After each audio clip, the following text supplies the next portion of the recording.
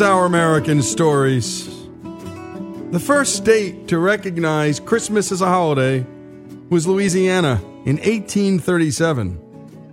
By 1860, only 13 states recognized Christmas as a legal holiday. 5 years later, by 1865, that number had gone from 13 to 31. What happened? The Civil War happened. The nostalgic yearning for Christmas at home during the war happened. What also happened were the little gestures that occurred on the battlefield during unofficial Christmas truces between the blue and the gray. So after the war, one of the ways President Lincoln saw to reconcile the nation was through Christmas. In 1870, Christmas was made a national holiday. Let's now take a look and see what's under the hood of this story.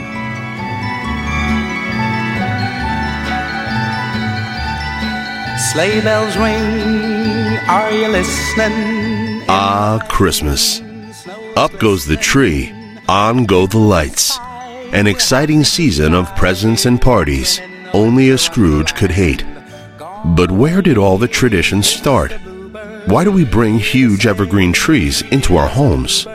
How did Santa get the red suit, the sleigh, and the 8 reindeer? And what about Rudolph? Today we are going to pull back the curtain to unveil the hidden history of our cherished Christmas holiday. These days, cities and towns seem to be dressing up earlier and earlier for the Christmas season. There are Santas at every shopping mall from coast to coast.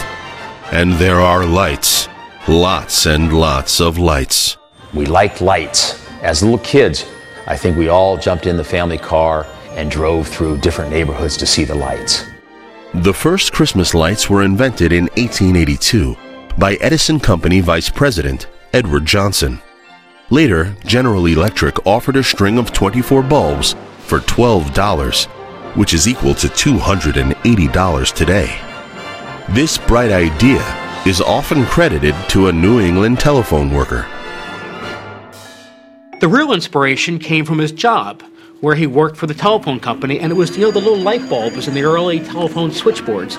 That gave him the idea for what we now know as Christmas lights. What child is this? The Christmas story is one we all know.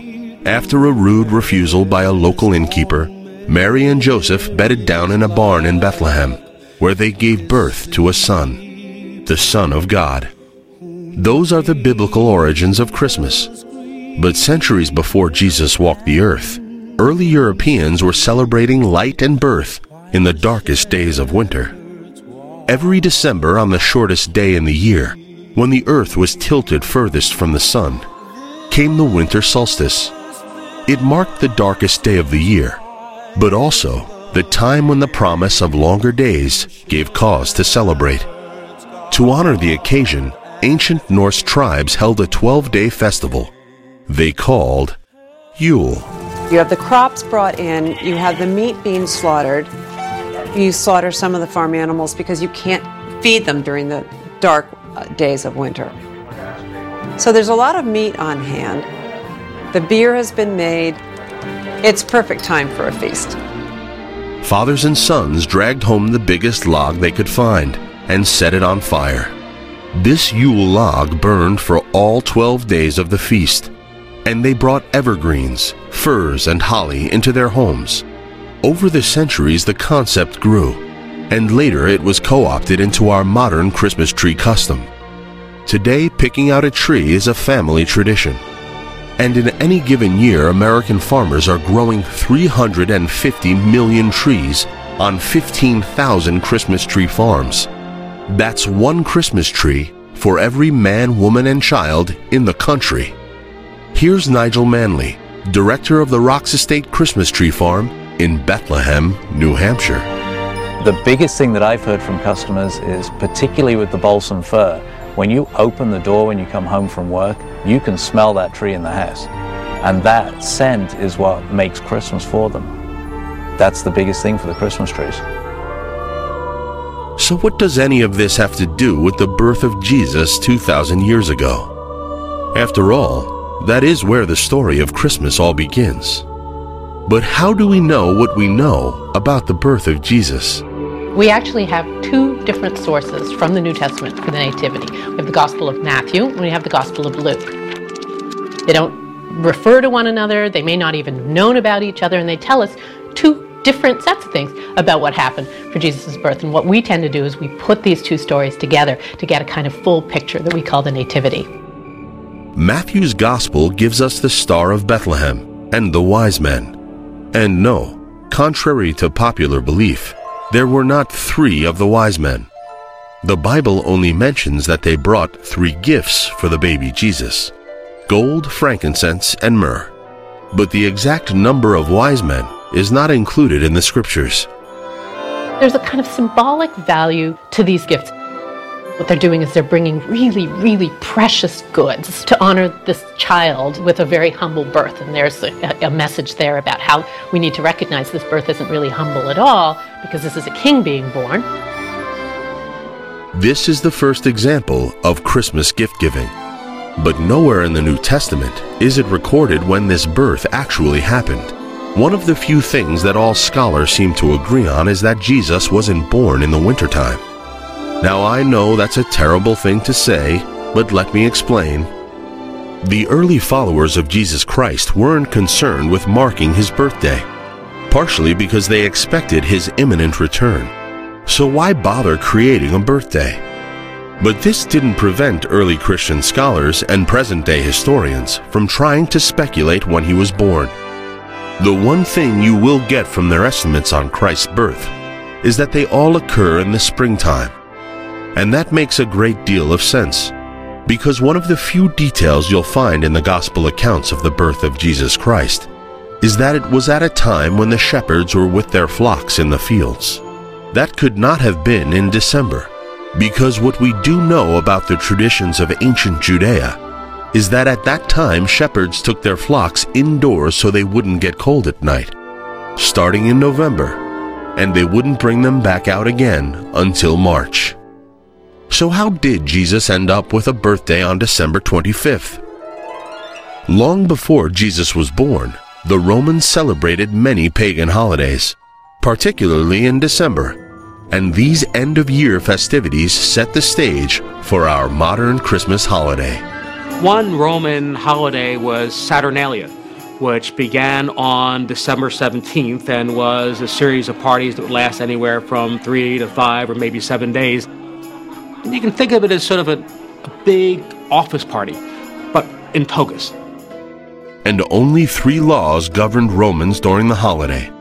Number 1, all businesses should be closed except bakeries, cookeries, and those that tend to sport and solace and delight.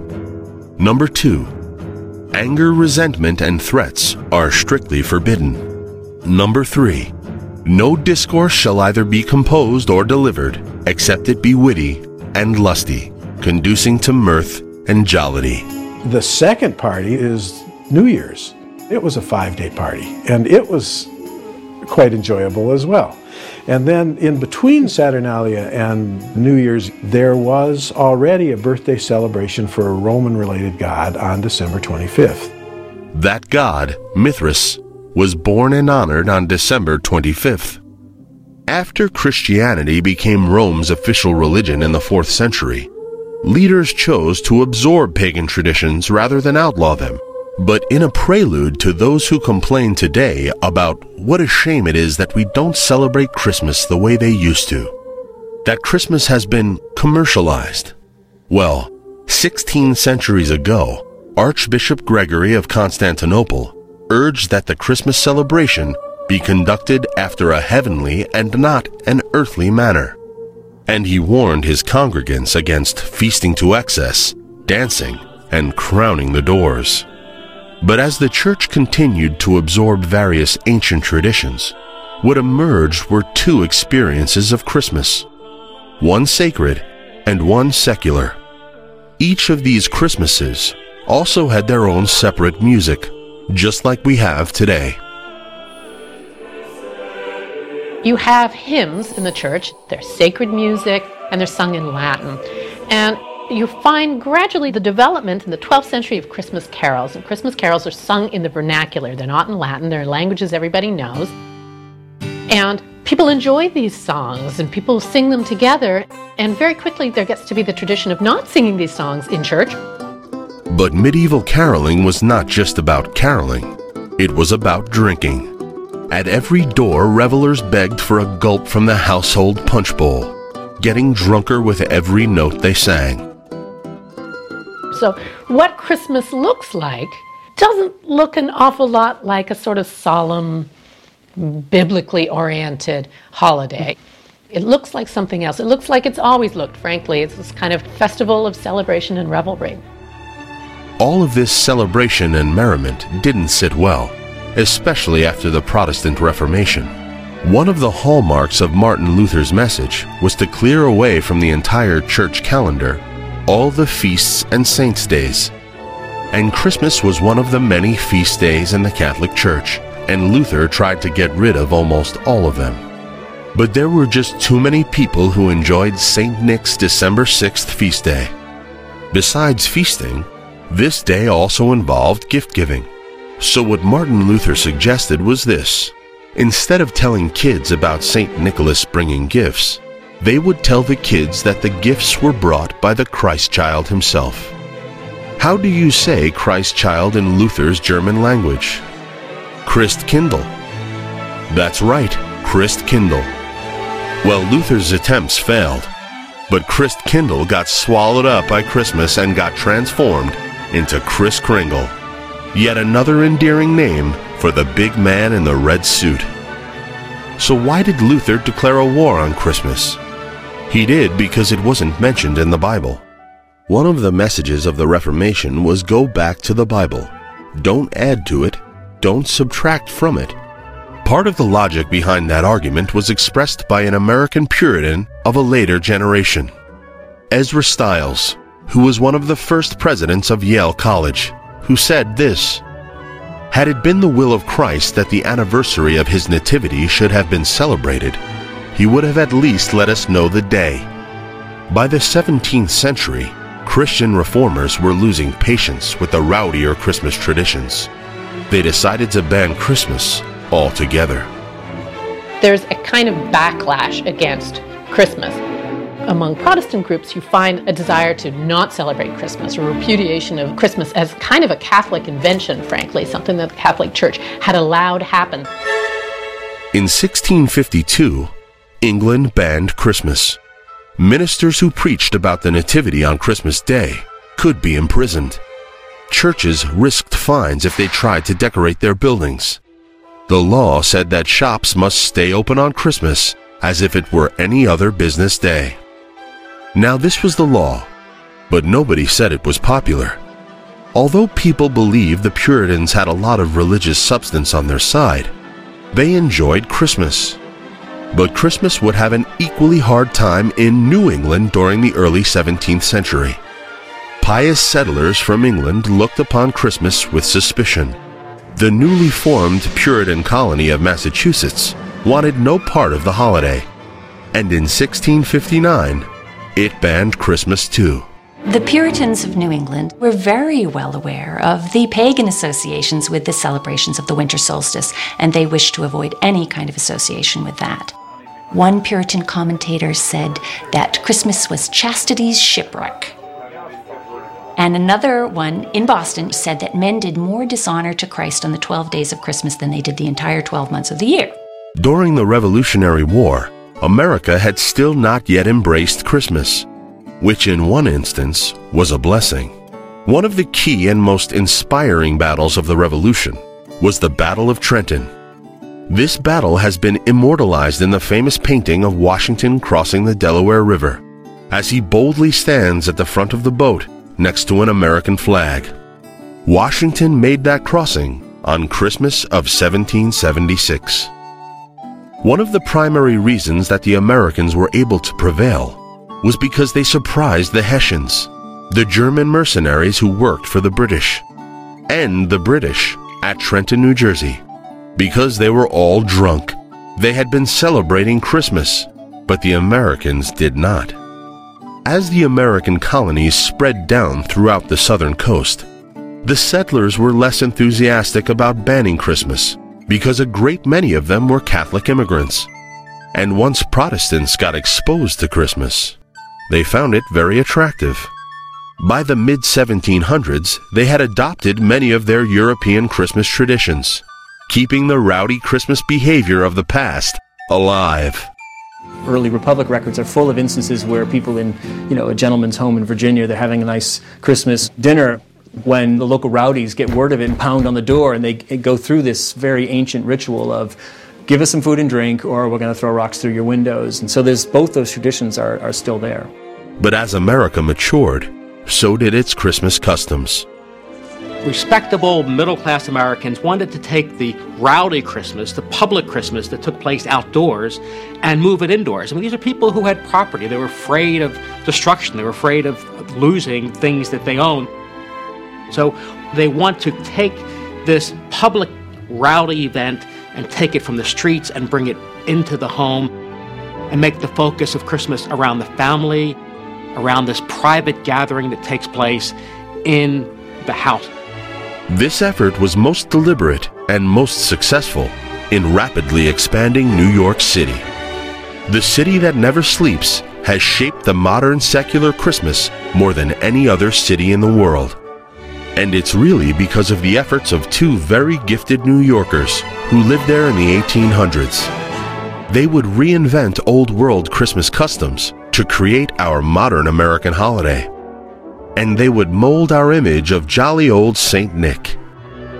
New York in the 1800s was a city that was alive with change. The population was booming. There was new industry. There were the new stores that were growing up that provided the foundation for what became the commercialization of Christmas. But it was not only a city that was alive with change, it was also a city that was alive with new ideas. Clement Clark Moore, a New York professor of Oriental and Greek literature, who helped create New York's Chelsea neighborhood and design St. Peter's Episcopal Church, had an idea that would change Christmas forever. In 1822, he wrote a 56-line poem he called A Visit from St. Nicholas, better known today as The Night Before Christmas. Almost single-handedly, he created the modern American version of Christmas.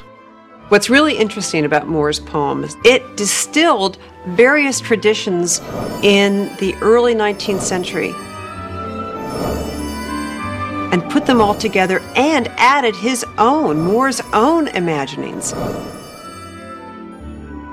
Moore's poem becomes a path-breaking moment, a watershed in how Christmas is celebrated. Moore's subject was Santa, as we know him today. His inspiration? Two legendary Christmas figures of the old world. One was St. Nicholas, a 4th century bishop renowned for gift-giving, legendary for leaving presents in stockings. The other was Sinterklaas, the Dutch version of St. Nicholas.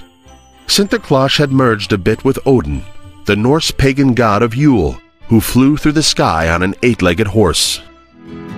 Before the mid-19th century, Santa Claus comes in different shapes and sizes. He arrives, on a boat, on a horse, on a sleigh, and all of that sort of codified and narrowed down in America, largely in New York City. Both old world legends were rich in details, many of which Moore chose to leave out. One omission was a bizarre, dark, devil-like sidekick of St. Nicholas named Krampus, or Black Peter. And Krampus brought a switch to punish naughty children. Or worse. He had horns, long red tongue, covered with fur, tail, and hoof. And he would come into the room right after St. Nicholas. And one scene in particular shows two little boys cowering because outside the door is this devil figure, Krampus. But Clement Clark Moore's St. Nick embodied only good. Moore introduced several new characteristics for Santa. He dressed him in American fur, gave him a pipe, a huge belt, and portrayed him not as a priest, but a jolly dimpled elf with a twinkle in his eye. On his back he toted a sack full of toys for the children of the house. Moore also gave him a sleigh that he flew through the sky, led not by a horse, but by 8 reindeer. But a miniature sleigh and 8 tiny reindeer. Each with its own name. Now Dasher, now Dancer, now Prancer and Vixen. On Comet, on Cupid, on Donder and Blitzen. Moore's poem, which has become the most famous poem in the English language, enthralled 19th century Americans. It created a new kind of Christmas, neither rowdy nor religious, but centered on home and family. In the decades that followed, artists would expand on Moore's imagery, but his would be the vision that would endure. One interesting thing about the poem is that book editors actually changed the last line. In Moore's original version, it was, "Happy Christmas to all, and to all a good night." Most books change happy to merry. As iconic as Clement Clarke Moore's Santa was, he still wasn't the fully formed Kris Kringle we know today. His Santa had no North Pole workshop, no elves, no letters from kids, and no naughty and nice list. Where did these details come from? The credit goes to another New Yorker, illustrator Thomas Nast. He took Moore's Santa and produced the definitive version for generations to come. Thomas Nast is one of the great illustrators of the 19th century. A lot of the images that we see today, he created. When you think about the donkey and the elephant for the Democratic and Republican Party, he created that. The image of Uncle Sam that we've all come to know is a creation of Thomas Nast. And he also is the person who gave us our modern version of Santa Claus. In 1862, one of America's major magazines, Harper's Weekly, commissioned Nast to draw its Christmas illustrations. He transformed the Moore's jolly old elf into someone taller and grander. So he becomes your grandfather. Gives him the full flowing white beard, which is the image of a wealthy person in the Victorian world. He was wearing a red coat with white trim, black boots, the buckled belt, the pipe. Nast's image of Santa became indelible, and with every Christmas grew richer in its detail. Santa, one could say, has become America's national saint. Nast does this year after year. He creates lots of the things we associate with Santa Claus. The list of naughty and nice, living at the North Pole, and that becomes the image of Santa Claus. And by the mid-19th century, the Christmas tree, a variation of the ancient Norse custom, became the centerpiece to the family-oriented American Christmas, all because of one picture. On December 23, 1848, the London News published an image of the young Queen Victoria and Prince Albert with their family assembled around a Christmas tree, part of Albert's German tradition. England fell in love with it immediately. 2 years later, this same image of Queen Victoria and Prince Albert was republished in a very popular American magazine with a couple of alterations. They took out Queen Victoria's crown and took off Prince Albert's mustache so that they looked a little bit more American, and it was a way of sort of essentially telling middle-class Americans who bought this magazine that this would be a tradition. This is a tradition worthy of your home. The Christmas tree had officially arrived in America. By 1856, President Franklin Pierce was putting one in the White House. In 1939, copywriter Robert L. May was creating a whole new holiday icon, a red-nosed reindeer named Rudolph. The Rudolph figure is created for Montgomery Ward department store in Chicago. And they want to have essentially kind of a handout, a Christmas favor, if you will. So he writes a 38-page pamphlet in verse about this woebegone reindeer. Originally calls him Rollo the Red-Nosed Reindeer. Towards the end, they decide to need something with a little more punch, so it becomes Rudolph the Red-Nosed Reindeer. And it's a huge hit. 10 years later, in 1949, May's brother-in-law, songwriter Johnny Marks, set the Rudolph poem to music. He wrote the song and gave it to Gene Autry, and Gene Autry didn't like it. He didn't even want to record it. And Gene Autry's wife said, "No, this is a good song. You need to record it." You know Dasher and Dancer and Prancer and Vixen, Comet and Cupid and Donner and Blitzen. But do you recall the most famous reindeer of all, Rudolph the red-nosed reindeer? Autry finally agreed to record the song, but only as a B-side to one of his records. It became the biggest hit of Autry's career. Another classic Christmas song from around the same time was written by a Jewish immigrant from Russia, Irving Berlin, and sung by Bing Crosby. This Christmas song is the most beloved and celebrated song ever written. It's a song that was heard for the very first time on Christmas 1941, just 18 days after Pearl Harbor was bombed. The song is White Christmas. I'm dreaming of a white Christmas, just like the ones I used. So the song doesn't really catch on. It's the spring of 1942. We've just gone to war, but it catches on in the fall of 42, which is when America is really approaching its 1-year mark of being at war. And these now hundreds of thousands, soon to be millions of GIs, are going to be spending their first Christmas away from home. And that's where that song has that real heartstring pulling, nostalgic feel to it, that the record sales just skyrocket in October, November, December of 1942. White Christmas is the most successful single ever released, and it has been for more than 60 years. According to the Guinness World Records, the version sung by Bing Crosby is the best-selling single of all time, with estimated sales in excess of 100 million copies worldwide. The homespun values at the heart of White Christmas were what Americans at home and those fighting abroad longed for. In 1946, Americans found those values in the reigning classic of all Christmas-themed movies, It's a Wonderful Life.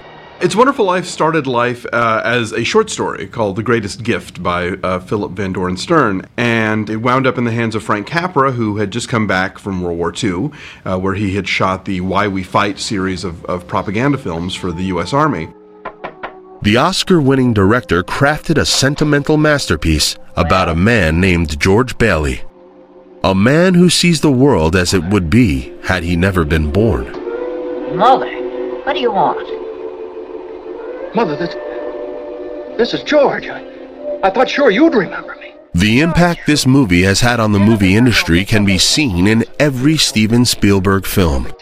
For inspiration, Spielberg has said that he watches It's a Wonderful Life before starting any new film. And whenever he goes on location for a new film, he takes along a copy of It's a Wonderful Life to show his cast how movies should be made. And it also must be said, the kiss between Jimmy Stewart and Donna Reed is hands down the greatest kiss in movie-making history. Now you listen to me. I don't want any plastics, I don't want any ground floors, and I don't want to get married ever to anyone. You understand that? I want to do what I want to do. And you're...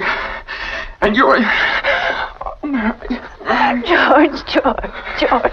The broadcast success of It's a Wonderful Life proved that Christmas and television were a powerful combination. By the 1960s, baby boomers were enjoying a golden age of holiday TV. There was a golden age of Christmas specials that began about in the mid-60s and went into the mid-70s. These specials were aimed specifically at children, although were sophisticated enough to entertain the adults that were in the room. After Mr. Magoo's Christmas Carol in 1962, came a flurry of animated specials. But in 1965, one Christmas special featuring a little round-headed kid seeking the true meaning of Christmas topped them all. Here's Lee Mendelson, the executive producer for A Charlie Brown Christmas. In 1965, we got a call from the McCann Erickson advertising agency who represented Coca-Cola. They said, have you and Mr. Schultz ever thought of doing a Charlie Brown Christmas show? And I lied and said, absolutely. So I called Sparky, our nickname for Mr. Schultz, and said, I think I just sold a Charlie Brown Christmas. And he said, what's that? And I said, it's something you're going to write tomorrow. Mendelsohn and animator Bill Melendez had to create an animated special in just 6 months. They made radical creative choices, like using child actors for the voices. Here's Peter Robbins, the voice of Charlie Brown. I was 9 years old. They were 8 years old, 7 years old. We're all in one recording studio, bouncing off the walls, playing with the drums and stuff, because it was a recording studio where, like, the Doors recorded their albums. The work progressed, but time was running out. We did end up finishing it just like a week before it went on the air. Then we took it to CBS, and the three fellows there didn't like it at all, and they said, we're going to have to run it because it's scheduled for 4 days from now, but, you know, nice try, but it just doesn't work. So as we went through these minefields, it's amazing it ever even got on the air. One issue that concerned everyone was Schultz's insistence that the show quote the Bible. One of us said, you know, do you really think we can, you know, animate a kid reading from the Bible? Do you think we can get this through? And I remember he said at the time, well, if we don't do it, who will? Isn't there anyone who knows what Christmas is all about? Sure, Charlie Brown. I can tell you what Christmas is all about. And there were in the same country shepherds, abiding in the field, keeping watch over their flock by night. And lo, the angel of the Lord came upon them. Bill staged it in a very, very simple format. For unto you is born this day in the city of David a Savior, which is Christ the Lord. And the way that wonderful actor, Chris Shea, read it. And suddenly there was with the angel a multitude of the heavenly host praising God, and saying, Glory to God in the highest, and on earth peace, goodwill toward men. It became, you know, one of the really indelible moments, probably in animated history. That's what Christmas is all about, Charlie Brown. Then, in 1983, author and humorist Gene Shepard immortalized his childhood in an autobiographical account of One Boy's Christmas. Here's screenwriter of The Christmas Story and the voice of Ralphie as an adult, Gene Shepard, telling us about his real-life childhood encounter with Santa that inspired the most memorable scene in the movie. You know, I'd been thinking for weeks what I wanted for Christmas. I figured the best thing to do is to tell Santa Claus about that. And I looked up at that Santa Claus, and he had these big, watery blue eyes and a huge beard and all, and he's looking at me right in the eye. And he was so impressive that my mind went blank. Ho, ho, ho, ho, and what's your name, little boy? It's like if all of a sudden you're sitting on the president's lap, and he says, what would you like me to pass in legislation, Sonny? I mean, your mind's going to go blank. You can't remember any of this stuff. And so at that point, Santa Claus looked at me and he says, all right, how about a football, kid? How about a nice football? A football? I wanted a BB gun. So he pushed me off his lap, and this elf grabbed me and threw me down a slide that went down into the snow, and I laid there for a minute, and I knew that I was not a fit person to talk to the great. Santa Claus was obviously a star. These days, the glow from our holiday lights and television sets help banish the cold, dark winter nights the way the Yule logs and bonfires once did 1,000 years ago. People make up holidays. Traditions are invented, but there are uses for those cultural tropes that stay with us for centuries. There's something about the deeper meaning there that is singing to our bones, and we hear it and we think, yes, that's the tradition, and that's what I want to celebrate. For as long as we can remember, we bring in our greens and turn on the lights. We hang our stockings and sing our carols, in church and in the streets amidst the chaos. We even find time to rejoice at the birth of a child 2,000 years ago. Something touches American somewhere down deep in his belly button about Christmas. He can't really explain what it is about Christmas that he enjoys so much. He just knows that when all those red and green lights go up, you know, on the street, and you see Santa Clauses walking around with their bells, there's something happens to you. You enjoy it. Now, you can be cynical all you want, but you still enjoy it.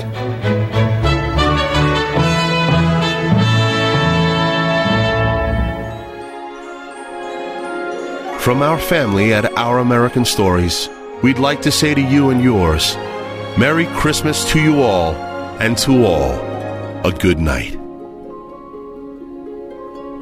And this is Our American Stories. And again, that's all Greg Hengler and all the folks he works with putting these great pieces together. And by the way, one thing that really struck me through the piece, and I'm sure you had your favorite, but Irving Berlin was a Jewish man, and he was from Russia. And this one man gave us two great American standards. A Russian wrote God Bless America, and a Jew wrote White Christmas. And this truly is the most American thing about America. That I could say a sentence like that. We can only say something like that in this great country. And so we talk about Christmas, we talk about America here on Our American Stories. Have a blessed Christmas, and go to ouramericannetwork.org to hear all that we do. That's ouramericannetwork.org.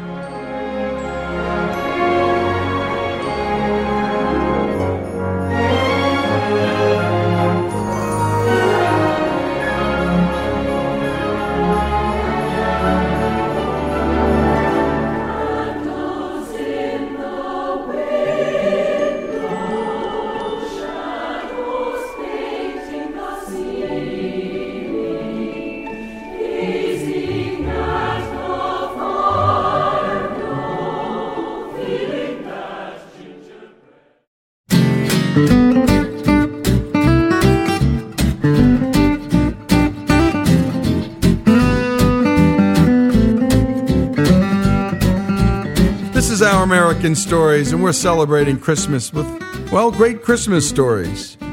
Up now, a story about how Christmas lights came to be. Today's marvelous, over-the-top holiday light displays prove that we've come a long way since the days of hanging candles on a tree. If you thought stringing popcorn for hours could get tedious, imagine fumbling around trying to attach a multitude of lit candles to a tree using melted wax and pins. Nuts. Relax, it's a controlled burn. 18th century revelers, eager to keep their holiday spirits bright, needed to keep a bucket of water or sand close by. A few inventors of the time tried to figure out the best way to do this safely, including clip-on candle holders with an attached tin cup to catch the melted wax.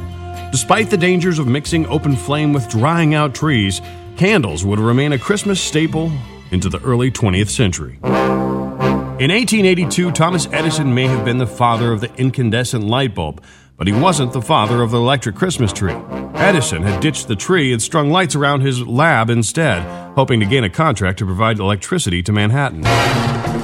Meanwhile, Edward H. Johnson, the vice president of Edison's Electric Light Company, decorated his tree with 80 specially made red, white, and blue bulbs that he displayed in the window of his Fifth Avenue home.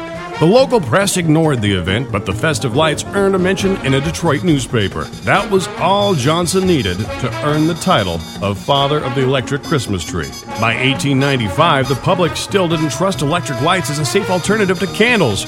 But that all changed after President Grover Cleveland featured the first electrically lit White House Christmas tree.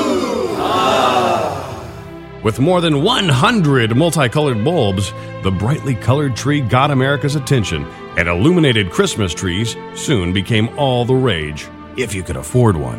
The cost of renting a generator and paying a wireman to light up your tree came with a lofty price tag of $300, which was the equivalent of about $2,000 today. As a result, the electrically lit tree remained a sight seen primarily at high society parties. After Christmas tree candles caused a tragic New York City fire in 1917, a teen by the name of Albert Sadaka thought to repurpose the white novelty lights his family produced, switching them over to colored bulbs and creating the first Christmas lights safe for widespread use in the home. Young Albert continued to corner the Christmas light market, eventually forming NOMA Electric Company, National Outfit Manufacturers Association, in 1925, which became the largest Christmas light manufacturer in the world. With fears for subpar lights fading and the technology becoming affordable enough for the middle class, demand grew for the new shapes and sizes of light-up displays, including flowers, snowmen, saints, and even Santa himself. Thus was born the Outdoor Light Show, which still burns brightly in towns across America. Organized by Frederick Nash in Altadena, California, the first public outdoor electric Christmas light display turned Santa Rosa Avenue into Christmas Tree Lane. With the exception of World War II, it has been lit continuously every year since. Not to be outdone, in 1923, President Calvin Coolidge lit the National Christmas Tree with about 3,000 lights. In 1944, keeping with wartime blackout regulations, the Rockefeller Center Christmas trees, there were actually 3 of them that year, remained unlit, as did every outdoor Christmas tree in the entire city. Organizers made up for it the following year by using 6 ultraviolet light projectors to make 700 fluorescent globes on that year's tree to appear to glow in the dark.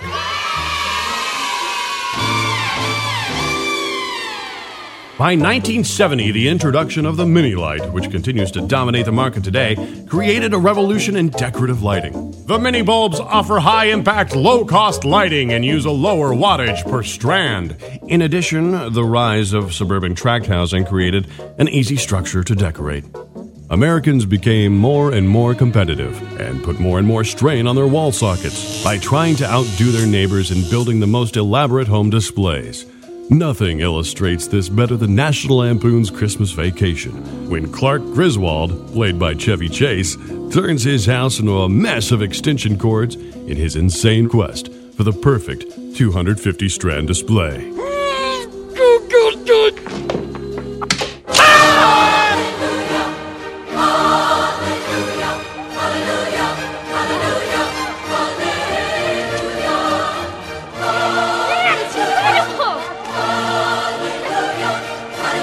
For Our American Stories, I'm Jesse Edwards, and I have a bit of a head cold, so it makes my voice go low, low. It's making my voice sound better, actually. It's booming. I can feel the walls rattling as I say this right now. Now. It's not that good. Not that good, kid. Come on. Yeah, this is Our American Story, celebrating Christmas all week and great Christmas stories and Christmas music.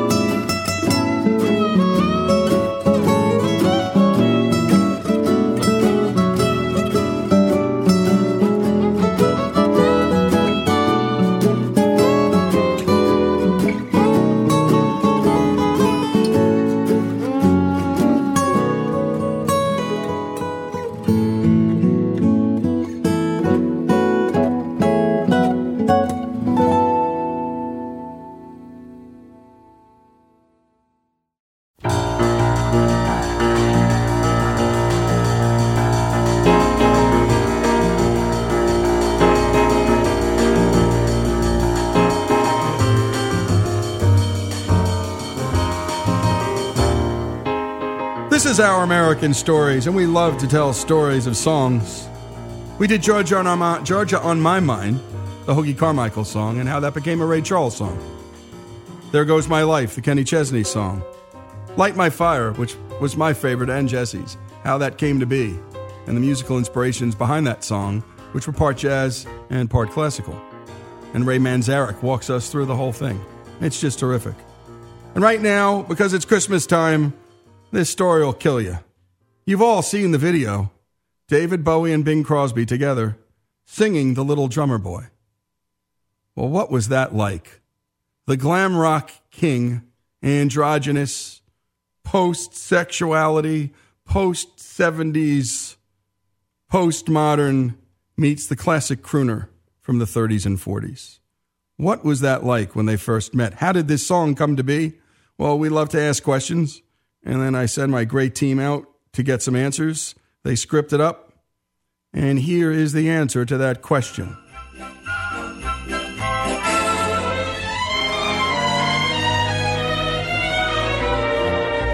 It's beginning to look a lot like Christmas everywhere you go. One of the most successful duets in Christmas music history, and surely the weirdest, might never have aired if it weren't for some last-minute musical surgery. David Bowie thought The Little Drummer Boy was all wrong for him. So when the producers of Bing Crosby's Christmas TV special asked Bowie to sing it, he refused. Just hours before he was supposed to go before the cameras, though, a team of composers and writers frantically retooled the song. They added another melody and new lyrics as a counterpoint to all those pa-rum-pa-pum-pums, and called it Peace on Earth. Bowie liked it. More important, Bowie sang it. The result was an epic and epically bizarre recording in which 30-year-old David Bowie, the androgynous Ziggy Stardust, joined in song. Ziggy played guitar, jamming good with Weird and Gilly, and the spiders were Mars. Joining him was none other than Mr. White Christmas himself, 73-year-old Bing Crosby. I'm dreaming of a white Christmas. How did this almost surreal mashup of the mainstream and the avant-garde, of cardigan-clad 40s-era crooner and glam rocker happen? Bing's teenage children, who were on set for the recording, recalled the interaction. The doors opened and David walked in with his wife, said Mary Crosby. They were both wearing full-length mink coats. They had matching full makeup, and their hair was bright red. We were thinking, oh my God. To hear sleigh bells in the snow. Bing's son, Nathaniel Crosby, added, it almost didn't happen. The producers told him to take the lipstick off and take the earring out. It was just incredible to see the contrast. The show's co-writer Buzz Cohen worked some of the intergenerational awkwardness into his script. In a little skit that precedes the singing, Crosby greets Bowie at the door of what looks like Dracula's castle. Actually, it's a set that's supposed to be Crosby's rented London home. The conceit is that Bowie is dropping by a friend's house and finds Crosby at home one snowy afternoon.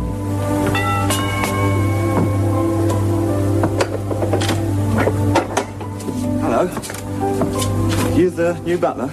Well, it's been a long time since I've been the new anything. What's happened to Hudson? I guess he's changing. Yeah, he does that a lot, doesn't he? I'm David Bowie. I live down the road. Oh. Sir Percival lets me use his piano when he's not around. He's not around, is he? I can honestly say I haven't seen him, but come on in. Come in. But come on in. Are you related to Sir Percival? Well, distantly, yeah. Oh, you're not the poor relation from America, right? Ha! Gee, news sure travels fast, doesn't it? I'm Bing. Oh, I'm pleased to meet you. You're the one that sings, right? Well, right or wrong, I sing either way. Oh, well, I sing too. Oh, good. Fellow co-writer Larry Grossman recalls the initial encounter. We had decided that we wanted them to do a duet of A Little Drummer Boy. And when we told Bowie about the number, he said, I won't sing that song. And we said, why? He said, I hate that song. He said, if I have to sing that song, I can't do the show. And he said also, I'm doing the show because my mother loves Bing Crosby.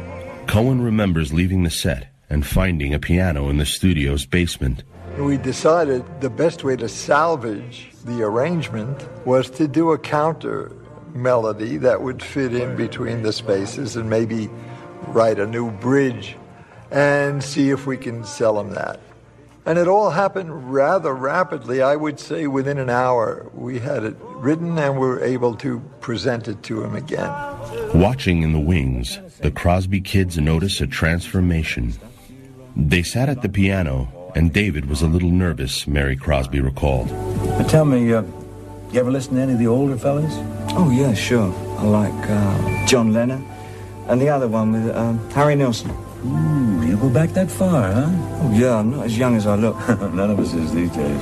Dad realized David was this amazing musician, and David realized Dad was an amazing musician. You could see them both collectively relax, and then magic was made. Come, they told me, ba-rum-pa-pum-pum, a newborn king to see, ba-rum-pa-pum-pum. Bowie and Crosby recorded the duet September 11th, 1977, for Crosby's Merry Old Christmas TV special. A month later, Crosby was dead of a heart attack. The special was broadcast on CBS about a month after his death. And that was almost that. We never expected to hear about it again, Cohen said. But in the intervening years, the Bowie-Crosby Peace on Earth, Little Drummer Boy, has been transformed from an oddity into a holiday chestnut. I played my day for him when men of goodwill live in peace again. Then peace on earth, and it be.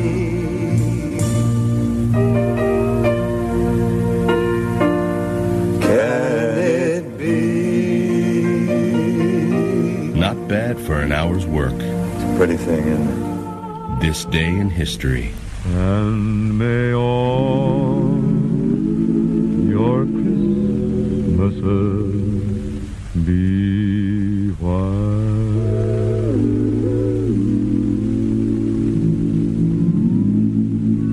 And there you have it. By the way, this day in history on November 30th, 1977, this song aired, but we play it again and again throughout the Christmas season.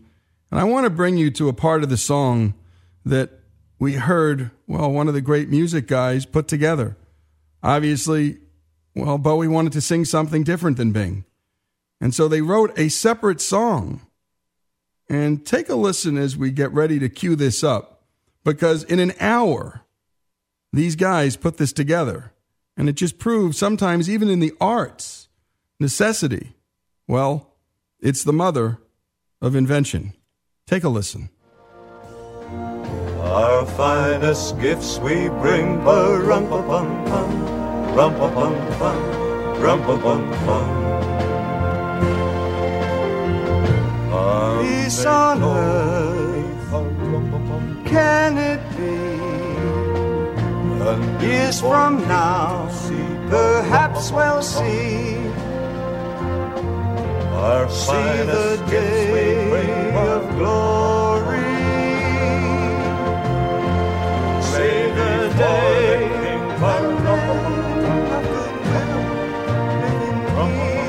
live in peace, so peace on earth when we come. Every child must be made aware. Every child must be made to care enough for his fellow man, to give all the love that he can. I pray my wish will come true. Song, the making of the story of a song, The Little Drummer Boy, Peace on Earth, Bing Crosby, and David Bowie. Music is always bringing Americans together of every creed, ethnicity, and class. This is Our American Stories. Live in peace again, peace on earth, can it be?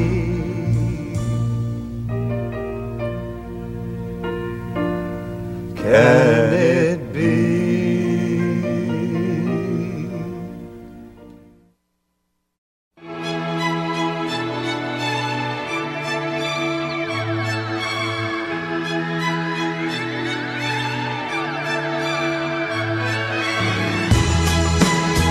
This is Our American Stories, where we love great stories about music, sports, love, death, and business. One of our favorite subjects is generosity and the generous things Americans do for each other and the world, which brings us to our sweet charity series with our partners, the Philanthropy Roundtable, the nation's leader in fostering generosity, protecting philanthropic freedom, and assisting givers in achieving their goals.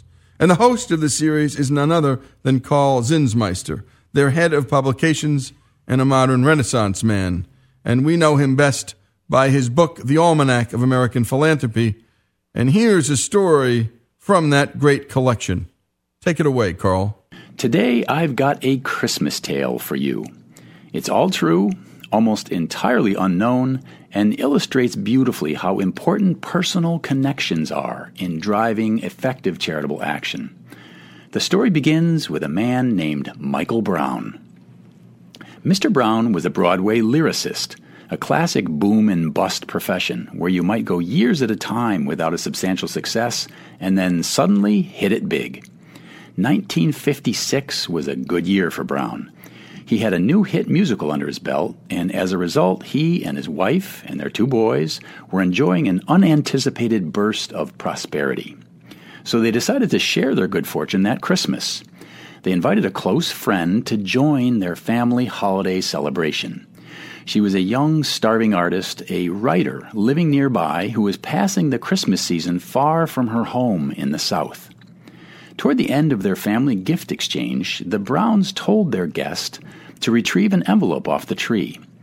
Inside was a note that read very simply, "You have 1 year off from your job to write whatever you please. Merry Christmas." The writer's name was Harper Lee. You may recall that Harper Lee was from small-town Alabama. She grew up loving storytelling and literature, and when she decided she wanted to try to make it as a novelist, she did what many thousands of people have done before her and since. She relocated to New York City, the center of the publishing universe. But after getting to New York, she found, like many before her and since, that she was so preoccupied with paying her rent, in her case by working at an airline office and a bookstore, that she had little time left over to focus on her literary craft. She was failing to make any progress on her writing and was deeply frustrated about it. Now, the Browns were good friends, and they noticed this. They could see that Harper had talents she was not able to realize. And through some very personal philanthropy, they changed the course of U.S. literature. Lee agonized over whether she should accept this extraordinarily generous and extremely personal gift. In the end, she decided she would. So with the Browns' donation in hand, Harper Lee quit her retail jobs at the bookstore and the airline office. She focused full-time on her writing, and it was during that gift year that she produced To Kill a Mockingbird. It won the Pulitzer Prize in 1961 and became one of the most influential American books of all time. Now, some people might wonder, is that really philanthropy? I would say yes. Admittedly, it's a very unusual and especially intimate style of philanthropy, but it meets the classic definition, reaching out to a fellow human being who isn't meeting her God-given potential, somebody who is in danger of being passed over by life, and helping that person to a better outcome. That's philanthropy at its best. We can all be grateful for the generosity of the Brown family, and very happy that Harper Lee was not run over by the hubbub in New York City, not suffocated by the demands of paying her rent, that the special qualities of imagination she applied to the details of life in small-town America got written down, so her vivid perspectives on childhood and rural life and Southern society and morality could enter the subconscious of so many of us. Harper Lee discusses some of those things in this rare interview. We didn't have much money. Nobody had any money. We didn't have many toys to play with. Nothing was done for us. So the result was that we lived in our imaginations most of the time. We devised things. We were readers. And then we would transfer everything that we had seen on the printed page to the backyard in high forms of drama. Did you never play Tarzan when you were a child, or did you ever go to the jungle or refight the Battle of Gettysburg in some form or fashion? We did. Did you ever live in a tree house? Did you ever find the whole world in the branches of a chinaberry tree? In this instance, like so many cases of well-timed and well-placed personal philanthropy, it wasn't just the money that made the difference. It was the human touch, the clear statement that somebody else cares about you, believes in you, and wants to help you become your best self. I never expected that the book would sell in the first place, but I was hoping that maybe somebody might like it well enough to give me some encouragement about it. Some public encouragement. Appreciate the charitable actions that lift up persons in this way every day. And if an opportunity comes along for you to practice philanthropic love and support in some way, small or large, please consider acting yourself. You might be surprised what it leads to. And what a great story from Carl Zinsmeister. And again, our partners at the Philanthropy Roundtable, the nation's leader in fostering excellence and generosity, protecting philanthropic freedom, and assisting givers in achieving their goals. And now it's time for one of our favorites, Stephen Goldberg's Daydreams. You heard that right. We're going to hear a dude's daydreams. And not just any dude, one of our favorite dudes. Steve is the former chairman of the sociology department at City College and is the foremost expert on patriarchy, and a guy who daydreams a lot. And now we bring you Steve and his latest daydream. And before it, Steve reads us his mandatory disclosure. These are all real daydreams that I have had over the past 7 decades. They are not written in the sense that one paces the floor at 5 in the morning trying to write a daydream about X, Y, or Z. These daydreams all simply arrived fully formed, popped into my head unexpectedly. That's the wonderful thing about daydreams. They require no talent at all. I am at a dinner with my wife and about 10 other people, all very religious. We are beginning the dinner. At the beginning of dinner, a minister looks at me and says, clearly giving me a great honor, that he would be most pleased if I would say grace. My wife blanched, suspecting that I had never heard grace said, and certain that I have never said grace. I myself am not exactly sanguine about the situation, never having been religious by any definition of the term. But with no way out, I am certain that humiliation is the only possible outcome, and I resign myself to biting the bullet. So I say, thank you, dear Lord, for giving us food when so many are hungry, drink when so many are thirsty, and friends when so many are lonely. Amen. The others seem to be satisfied. Not bad at all. In fact, I'm writing it down. That was profound. That could be mine tonight. Well, as always, Steve Goldberg, well, he takes it home for us. And this is Our American Stories, from the sublime to the ridiculous. And that's what we love to do here on Our American Stories. Great job to the team here, the whole crew. And if you've got a story, a daydream, or anything, go to ouramericannetwork.org and post it. And by the way, go to ouramericannetwork.org to capture and listen to all that we do. This is Our American Stories.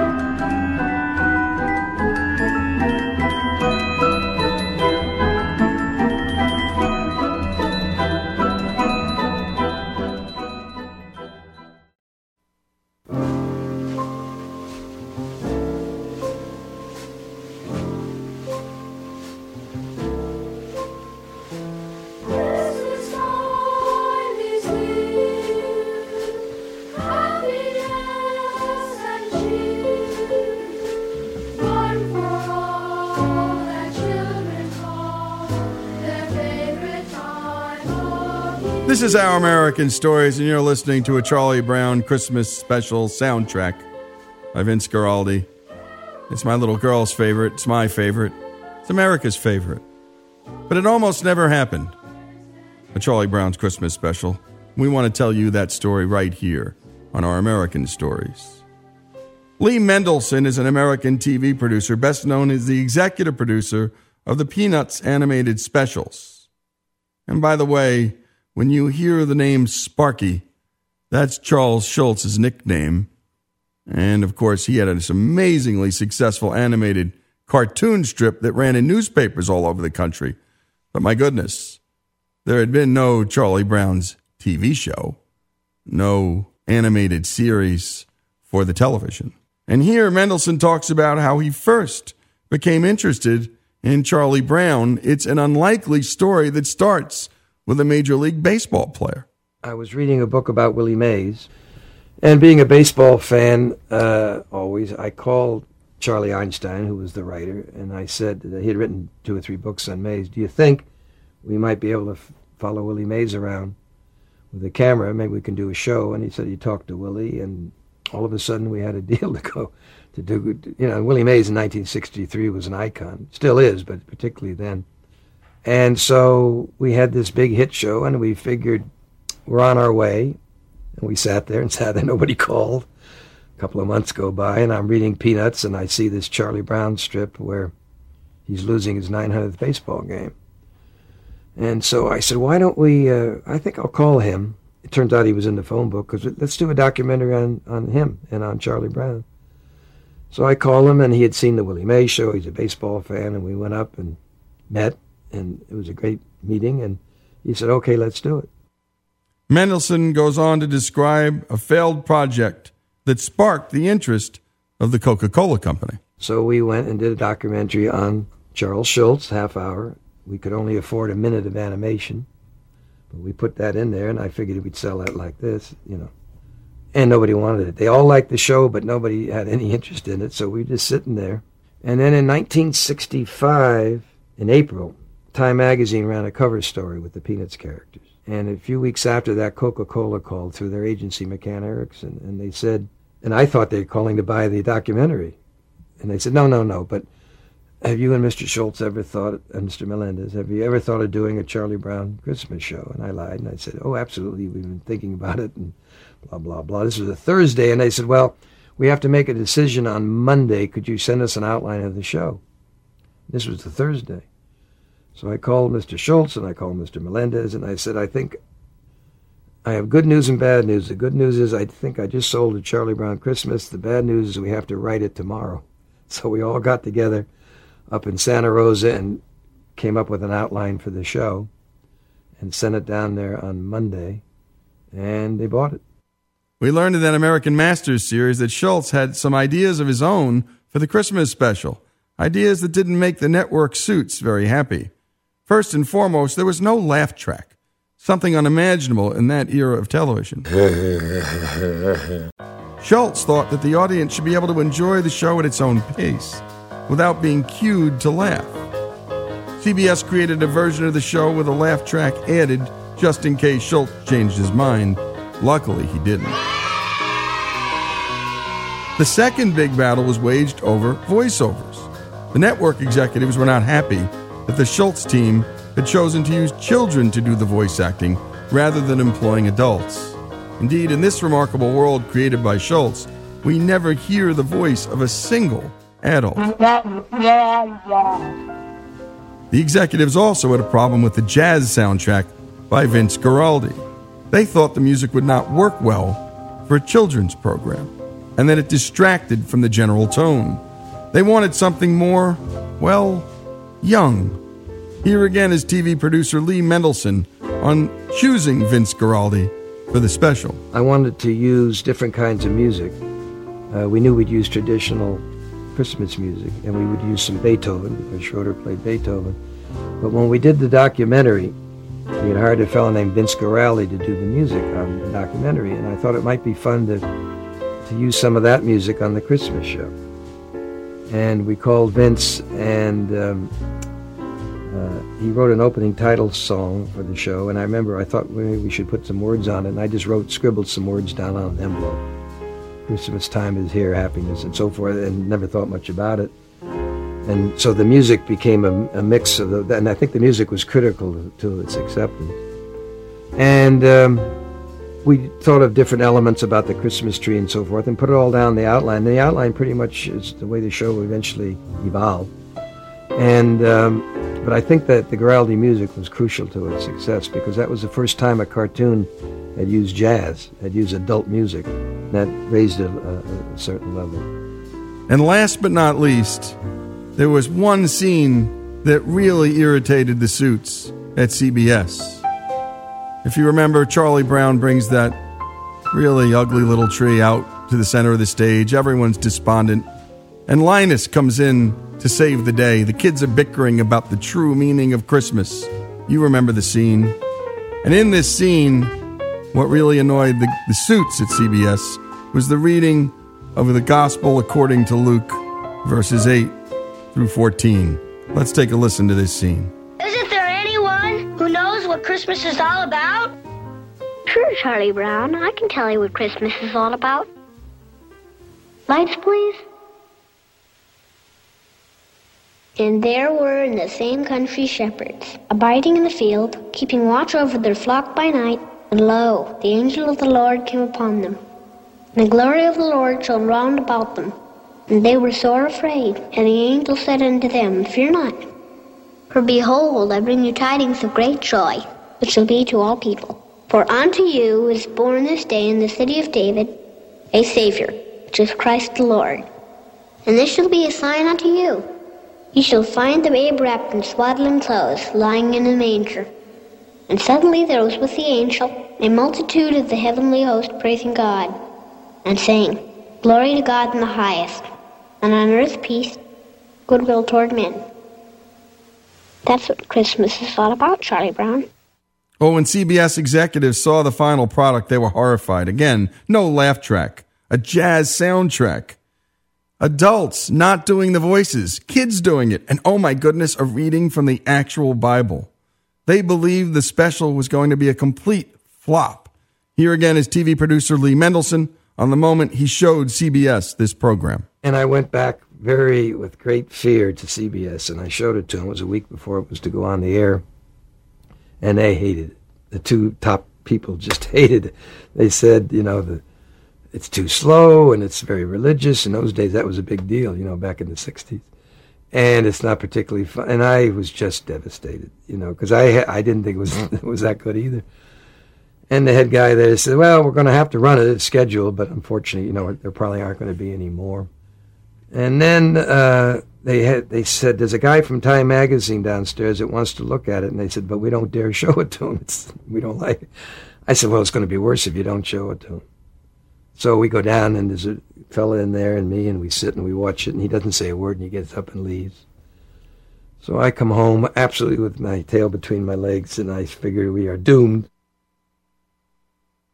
The half-hour special aired on Thursday, December 9, 1965, preempting the Munsters and following Gilligan's Island. To the surprise of the executives, 50% of the televisions in the United States tuned in to the first broadcast. Here, Lee Mendelson talks about the positive reaction they started getting before and after the show aired. Day before the show, Time magazine comes out, and this fella wrote the most glowing review you could imagine.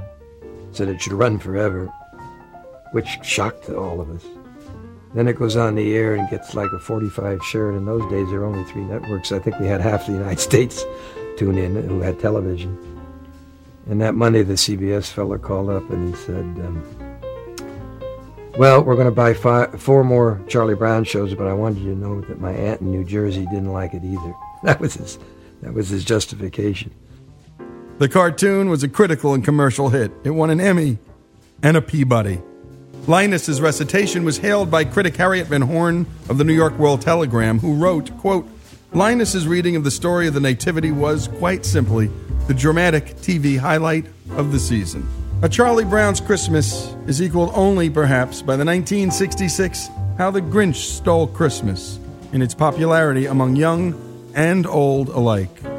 Thank God the Grinch-like executives at CBS chose to air the special back in 1965, despite their misgivings. If it had been left to their gut instincts, we would have had one less national treasure to cherish come Christmas time. This is Our American Stories, the story of how Charlie Brown's Christmas special almost didn't happen.